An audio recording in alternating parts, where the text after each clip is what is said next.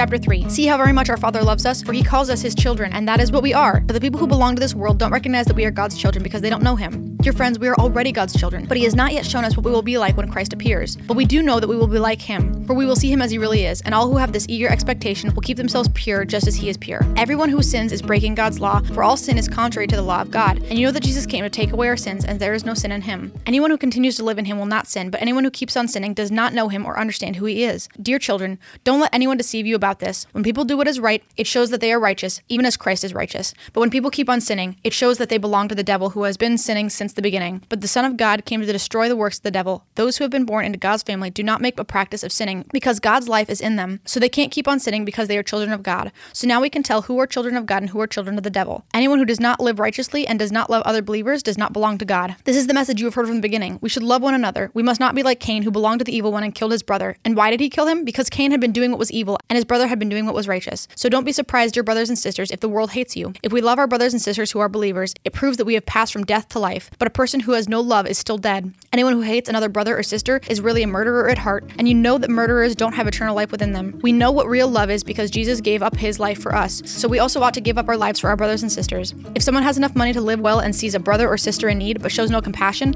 how can God's love be in that person? Dear children, let's not merely say that we love each other. Let us show the truth by our actions. Our actions will show that we belong to the truth, so we'll be confident when we stand before God. Even if we feel guilty, God is greater than our feelings, and he knows everything. Dear friends, if we don't feel guilty, we can come to God with bold confidence, and we will receive from him whatever we ask because we obey him and do the things that please him. And this is his commandment. We must believe in the name of his Son, Jesus Christ, and love one another just as he commanded us. Those who obey God's commandments remain in fellowship with him, and he with them. And we know he lives in us because the Spirit he gave us lives in us.